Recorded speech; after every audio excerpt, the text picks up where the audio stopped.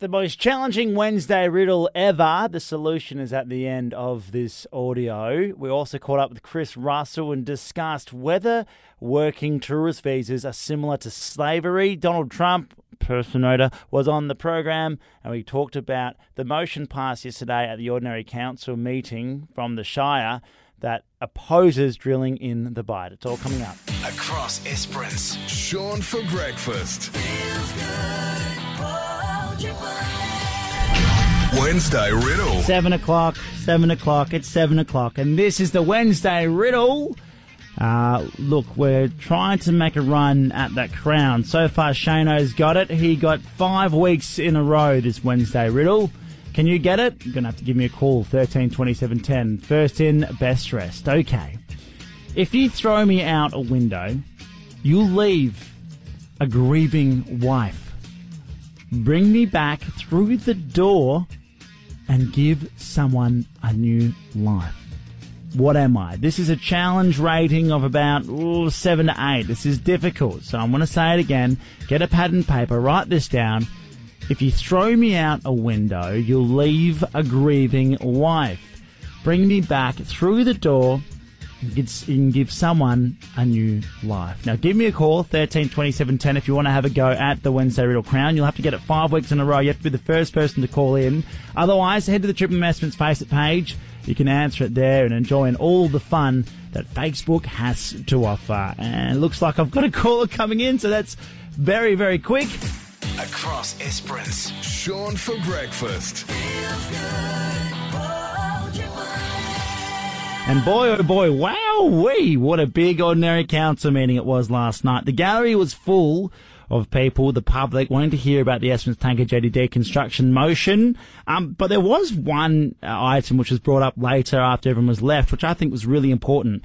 And the Shire have unanimously decided to denounce the drilling in the Great Australian Bight. There was a huge protest which happened Saturday morning at the Whale Tower. A whole bunch of people, over 600, paddled out using their canoes, their surfboards, pieces of wood if they had them, whatever they wanted, to say we don't want any drilling by Equinox, the Norwegian drilling company, in the Great Australian Bight. The Shire have taken that all on board. They will present that to South Australia. There's a whole bunch of different communities, Ravensthorpe, Albany, who have all said no to this proposal. Let's hope the South Australian government listen to everyone else along the coast who would be affected if there was some sort of spillage and decide to decline Equinox's application. I mean, Chevron and BHP have already turned it down, so I don't know why. And also, it's a Norwegian company. What's the benefit for Australia? It's ludicrous. Anyway, we move along. This is Maroon 5. Across Esperance. Sean for breakfast. And on a Wednesday, we do like to catch up with the wise old head of Donald Trump and get to hear some of his wise old words. Donald Trump's twisted tweets turned into poetry. The smart ones act very famine and needy, but inside they are real killers. I wouldn't mind if there were an anti-Viagra. That's the kind of thinking our country needs right now.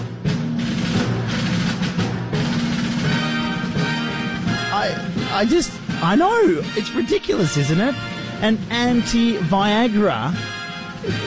Has the man ever heard of something called restraint? Is that a thing? Where is chivalry, Mr. Trump? He's an animal. He's an absolute animal. He's abhorrent. But I guess I'm sorry if you are listening, Donald. I very much doubt that you are, though. Although there is the app that can go worldwide. Let's turn the feel-good back on. Sean for breakfast. Esperance's 747. Every week we catch up with the podcast host of AgriMinders. His name is Chris Russell, and this podcast, it's brilliant. We've chatted about farming on Mars. We've talked about the complicated issue that is kangaroos, whether we should be eating more kangaroos or farming them or letting them be. And we've got another topic to discuss today, one that's pertinent to the agriculture industry. Chris Russell, that podcast host, joins me now. Chris, how are you? I'm pretty good, thanks. How are you going, Sean? Very well. Visas for visitors. Okay, so with WA, we do have some backpackers and some people coming in and getting those work visas, but not as many in the eastern states. So give us a bit of a rundown on the situation as it stands. Yeah, well, it's interesting because fruit and vegetable industries are about 15% of Australia's agricultural food production.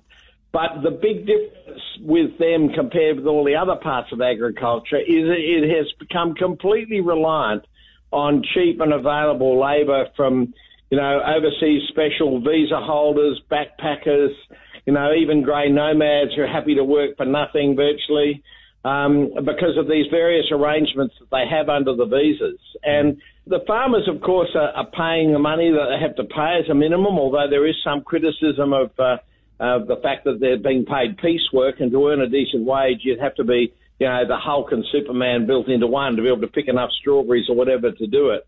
But the main issue is the way these people are employed through these agencies who treat them basically like slaves. And under the rules of the visas, if they don't like where they're working, then they lose their visa and have to go home. If they don't pay the person who's organised the labour, extortionate rates for like $500 a week for living in 4 persons in an old caravan in a caravan park or something, they lose their visa.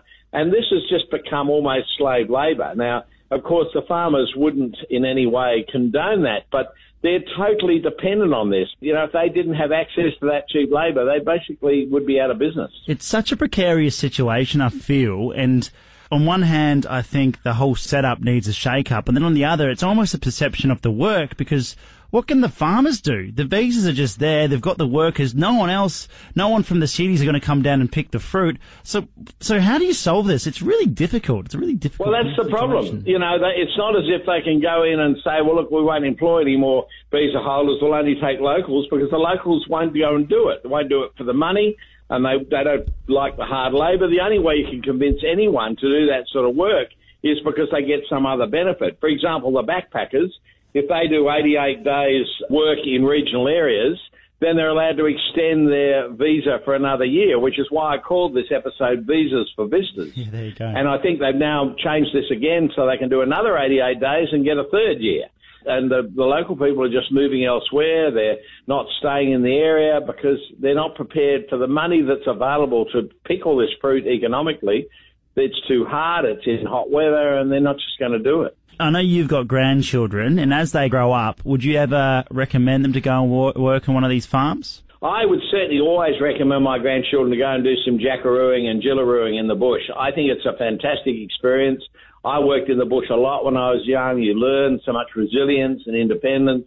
You're dealing with down-to-earth people. I absolutely would do that, because this is not about working with the people on the land.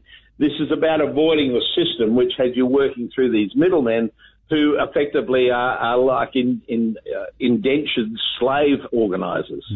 Yeah, I will leave it there because that's a very, very strong message, very strong words, and I guess also an endorsement to try and get your kids out there and to learn a bit about our agriculture and about our beautiful landscape. That podcast, you can get it at podcast1.com.au. That particular one is called Visas for Visitors. There's plenty more topics that Chris Russell gets stuck into. He's joined me this morning. Thank you so much, Chris. No worries, Sean. Across Esperance, Sean for breakfast. Wednesday Riddle. So this has been kicking around the Triple M Essence Facebook page, and I tell you what, I said it was going to be difficult, and that appears to be the case. We've only had one correct answer on the Triple M Essence Facebook page. Weatherman Wade did call up before. He got the answer correct as well. So congratulations to both you two. You deserve what's coming to you, which is a big round of applause. The Wednesday riddle was as follows. If you throw me out a window, you'll leave a grieving wife. Bring me back through the door and give someone a new life. Now, it is difficult. I said that before. But the answer to the Wednesday riddle this morning, one that only 2 people have got correct. It's a bit cryptic, but that's what riddles are. The answer is the letter N. That is absolutely right, the letter N. So let me talk you through it. If you throw me out a window, so if you throw the N out of window, you'll leave a grieving wife, aka a widow. Bring me back, bring the N back through the door. That makes donor, and give someone a new life. Makes sense? Yes. The crowd gasped because it's so amazing how that was figured out. I told you it was challenging, and if you didn't get it, I'm really sorry for you, but there's always next week. Sean for Breakfast catch up on Triple M. Bye-bye. Have a good time. Listen to Sean for Breakfast wherever you are. Download the Triple M app now.